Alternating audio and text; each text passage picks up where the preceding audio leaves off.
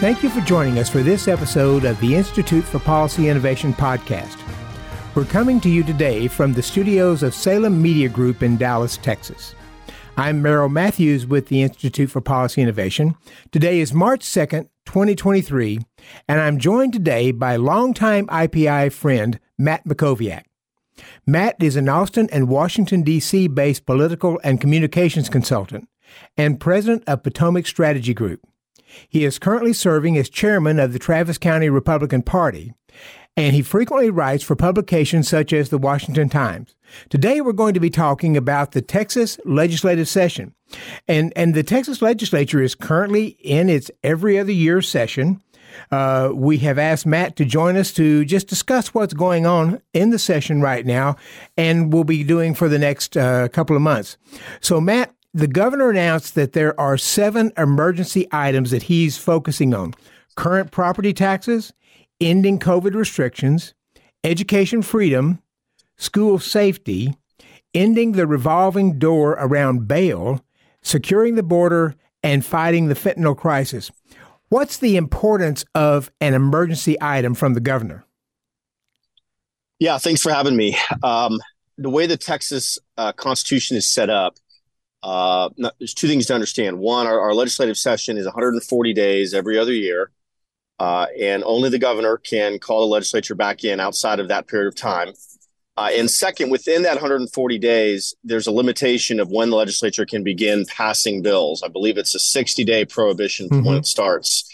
So generally, the State of the State addresses the time when the governor lists the emergency items. Those items can be taken up within that 60-day window as soon as either house, the House or the Senate, is ready and ready to do so.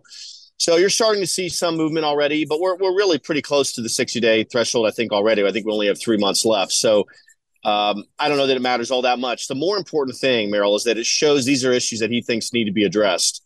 And that carries with it an implicit threat that if legislature does not move with one unified bill between the House and Senate on these 7 items, he very well may decide to call a special session to address them. And that's something legislators uniformly do not want.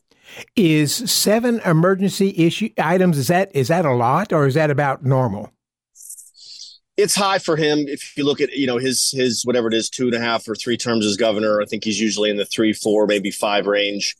If you think about it, these issues really kind of fall, I think, primarily into two areas. One, to me, the most important, I think, is property taxes.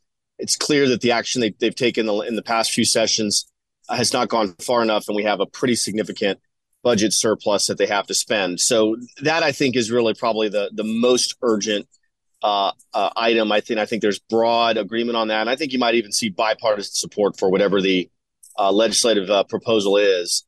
But second is public safety. You can put a number of things under the bucket of public safety: the fentanyl crisis, the border efforts, obviously this ending the revolving door around bail that addresses urban district attorneys who've been making our cities and our counties less safe with some of the policies they put in place. So he wants to see pretty significant action in those 2 buckets. And I think there's agreement between the governor, lieutenant governor, and speaker that these things all need to be addressed. Obviously, there's going to be substantive debate between the houses, and there may be differences in exactly what the approach is, as there is every session. But fundamentally, that's where this comes down. You mentioned the budget surplus, and I think that's running around $33 billion or so. And I was talking with another advisor to the governor here the other day, and he mentioned that the rainy day fund is supposed to be up to around, I think he said around $25 billion. And basically he said we've got nearly $60 billion. In the past, there's been some reluctance to dip into the rainy day fund, but given how big it's getting, is there more willingness to dip into that if they want more money for tax relief or other things? Yeah, and generally the way they've looked at the rainy day fund, which Texas is blessed, we have the largest rainy day fund of any state, even per capita, certainly in raw terms, but per capita. And generally, the way they've looked at the rainy day fund is they've tried to not have it fund sort of ongoing costs, but rather one-time investments that broadly benefit a large number of people. Property taxes is interesting because you can kind of describe it in both ways, right? On the one hand, if they were to buy down the M&O portion, the so-called school district portion of property taxes with the significant buy down, that would technically be a one-time expense. Mm-hmm. My understanding is they're considering in the future dedicating a portion of the net revenue, net positive revenue in future bienniums to try to get property taxes cut in half over a 10-year period. So that might be the way they thread the needle, where they use a significant portion to buy it down this biennium while they have that ability, which this is a one-time opportunity. I don't think we'll probably ever be where we are now in terms of having this much money to spend this quickly. But the rainy day fund does sit there. Of course, there is a cap on the rainy day fund. And there's also a spending cap. And so they have to figure out how they're going to address getting the rainy day fund under the rainy day fund cap, and then also how they address the spending cap issue, because they're clearly going to have to bust the spending cap to do the kinds of things they're talking about. And certainly fiscal conservatives have some heartburn about that. Mm-hmm. Now, they've been talking about the property tax relief. I've heard that there's some discussion about sales tax reduction as well. Yeah, and this kind of gets into ideology a little bit, and sales tax is one of them. I think the other idea that's been out there is dealing with additional reductions to the franchise tax, the so-called gross receipts tax, which hits business. Mm-hmm. Our sales tax in Texas is pretty high, 8.25%. Of course, we don't have an income tax in Texas, so that's why it's higher, and that's a big part of why property taxes are generally higher in Texas than they are in a lot of other states. So, look, there are trade-offs depending on exactly what kind of structure you have in a given state. You're going to see significant tax relief. I think the lion's share of it's going to be property taxes because those have been so out of control. But you may see them tinker with things like sales tax or franchise tax as well. All right. So we talked about the governor having 7 emergency items that he's focusing on. What are some of the other key legislative proposals that are getting some attention, and especially ones that you think might have a chance of passing? Well, I mean, there's a range of issues I think you're going to see you get a lot of attention. I'll mention a couple I think that are bigger ticket and kind of higher profile at the moment. One is there's an economic incentive program called Chapter 13 that expired at the end of the year. It's a program that ties economic investment and job creation to tax breaks. It's been used widely by manufacturers, even some renewable companies, chip companies over the last few years. I think some legislators are frustrated there hasn't been quite as much transparency and accountability in that program as they would have liked. So you are going to see, I think, something replace that. That will probably be more narrow. It might even exclude renewables entirely because the federal subsidies for renewables still exist. So I think that's going to be a big issue that's going to develop over time. There are some social issues, they're going to get attention. I saw yesterday a female state rep named Valerie Swanson announced she has 77 co-sponsors for a bill that requires biology to be considered in high school sports, so that you can't have transgender students playing in the other biological sport. That's been something they've tried and has not gotten over the line in recent sessions. If she has already a majority, that shows that as long as the speaker allows it for a vote, that could come up. There'll be other issues. You're going to see the grid and ERCOT, which is the primary power provider for majority of Central Texas. In fact, the majority of Texas. There are going to be reforms proposed for that. They're going to get a lot of attention. I'm told that might even lead to a special session by itself because it's very complicated. And you'll see lots of other issues pop up too. But look, in 140 days, there's a limit on what you can do. At the end of the day, the best way to kind of have a sense of what's likely to pass is to look at the governor, lieutenant governor, and speaker. Where are the overlap in their priorities? Those things are highly likely to get done. Where are the differences, particularly between the speaker and the lieutenant governor? You can always have priority items get held back by one body and traded at the end. I think that very well may happen. I should have pointed out school choice, which I think in some ways is maybe the highest profile fight this legislative session. We've never had as much support broadly, and really the kind of political stars aligning the way we have for school choice for an educational savings account approach like what you've seen in Arizona. Mm-hmm. The governor's been doing these events around the state in House districts where House members haven't generally been supportive. He did one in the district of the public education chair in Bell County just in the last week or so. He's done several others. He's got more coming. That is going to be a big fight. The Senate will pass school choice. It does every session. The question is whether the House does and what that bill looks like. So you've got some high-profile fights, but the predictor, to me, is to look at the priorities of the Speaker and Lieutenant Governor, where there's overlap, where there's disagreement, and see how things develop.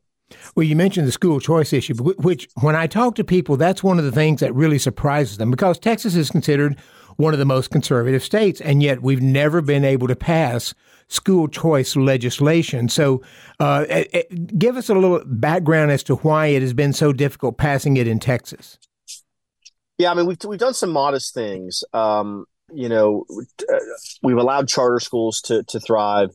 Not only did they raise the cap, which is something they did when our now Lieutenant Governor was the Senate Education Chair, Dan Patrick, but they've also, I forget if it was last session or the session before, I think it might have been the session before, they equalized the tax treatment related to school construction. And that was a really important thing, because charter schools have had to, up until then, have had to raise privately all the money necessary to construct a school. That includes the land, that includes the construction of the buildings and everything on that land. You can imagine if you're dealing in urban environments, which in many cases you are with charter schools, the cost in Austin, Dallas, Houston, San Antonio for that.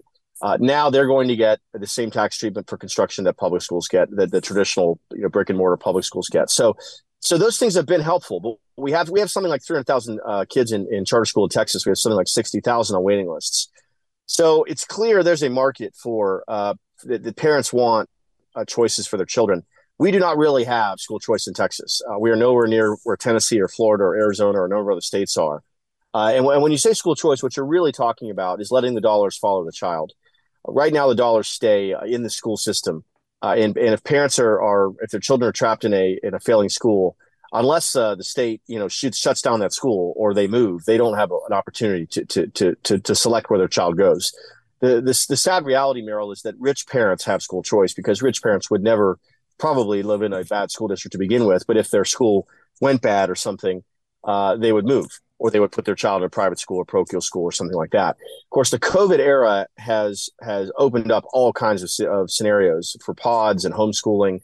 Parents, I think, are much more willing to consider new options. And you've had a lot of innovation in that space. So it really is time for Texas to take this step. In the past, to your question, rural Republicans have been really particularly in the House, rural House Republicans have been the problem. And I think to a great extent that has to do with the fact that their school districts are in many cases their largest employer. Their teachers, their employees at these school districts, their superintendents lobby furiously against this, even though you would presume that rural areas are likely to be among the last to get school choice options, even if a school choice bill passes. So they're fearing competition, which in some ways tells you something. But in another, the reality is that competition is going to materialize late, if at all, over a long period of time. Mm-hmm. Generally, anyone who's against competition is doing it because they're operating from a monopoly. Consumers always benefit from competition. That's true if you're dealing with razor blades, or if you're dealing with education. It's true in almost every aspect of life.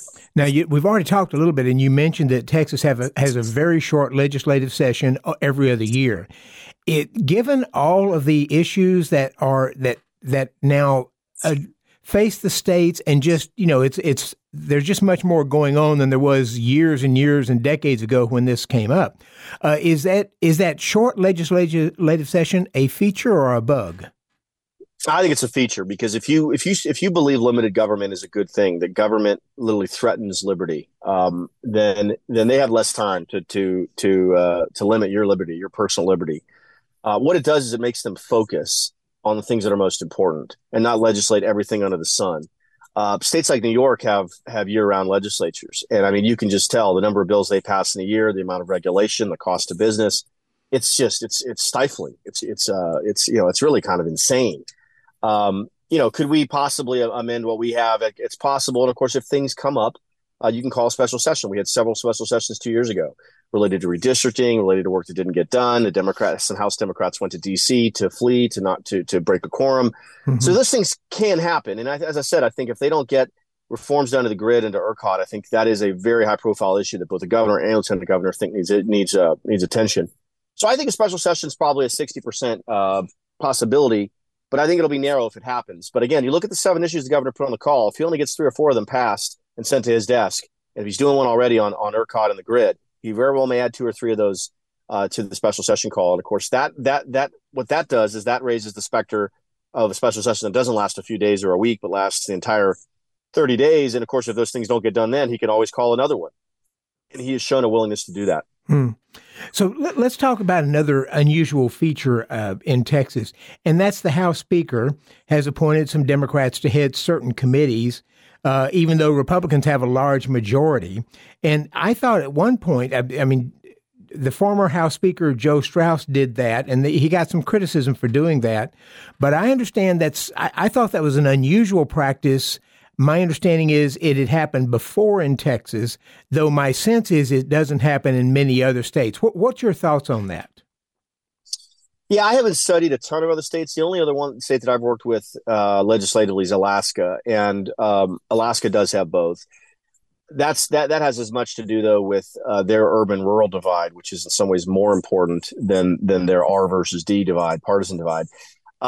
The simple fact is, in Texas, we have had bipartisan committee chairs really for almost the entirety of the Texas House. And it is important to understand the difference in how the House Speaker is selected and how the Senate President, the Lieutenant Governor, is selected. The Senate President, Lieutenant Governor Dan Patrick, is elected by the entire statewide electorate. He is a statewide official. He runs in a primary, and then he runs in a general election, and he's elected just the same way the governor or attorney general or comptroller are elected.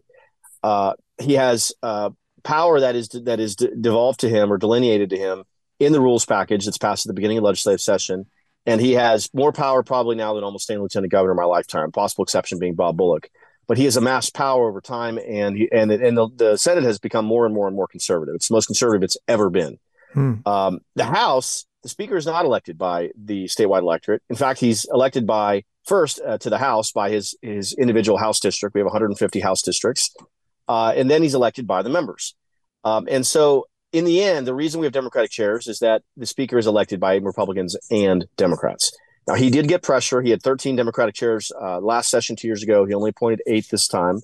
That decrease, I think, is a reflection of 2 things. One, he is mad at the members who went away for the quorum bust. So none of them are chairs or in leadership roles. And second, though, it is, I think, a reflection of the grassroots pressure. I don't think he would admit that. But the other thing that's important to understand about the House is individual House members have a lot of power if they understand the rules, they understand floor procedure, Robert's rules and floor procedure. They can really muck up the works on the floor with points of order. You generally see that tactic used the last week or two as they try to block things they don't like, but they can use those tools earlier on. And generally, they don't do that if they have a seat at the table.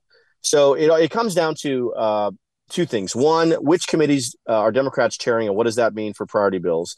And 2, the Speaker refers bills to committee, and he can refer any bill to any committee he wants. Generally, there's supposed to be sort of a substantive connection, right? You would want to put a border security bill, in an election committee, for example, and he doesn't do that, and that hasn't been done. But generally, there's 2 or 3 options for almost any bill. And so when you look at priority bills, oftentimes they will put them in front of committees that have Republican chairs. So anyway, that's all the background and the history on that. It explains why it is what it is. Do I think if we have a Democratic speaker, do I think they would appoint Republican chairs? I do think they would, at least in the short term, but it would depend on how that person's elected, who that person is, where we are politically in Texas. A lot of those things can change. Well, Matt, you're just a wealth of knowledge on Texas politics. And if people want to reach out to you, you have a blog, the Must Read Texas blog. Tell us about that. Yeah, so it's actually a newsletter. It's on Substack, mustreadtexas.substack.com. We produce a morning email that goes to 18,000 people that has all the top news from around the state. We recognize that people don't wake up and read 4 or 5 Texas newspapers every day. You can't do it. You don't have the time. You don't want to subscribe to all of them. We do that for you, and we put all the top news in one clean, easy to read email. We have tremendously positive feedback about the product. 18,000 subscribers. There's a free 1-week trial, $7 a month, $70 a year.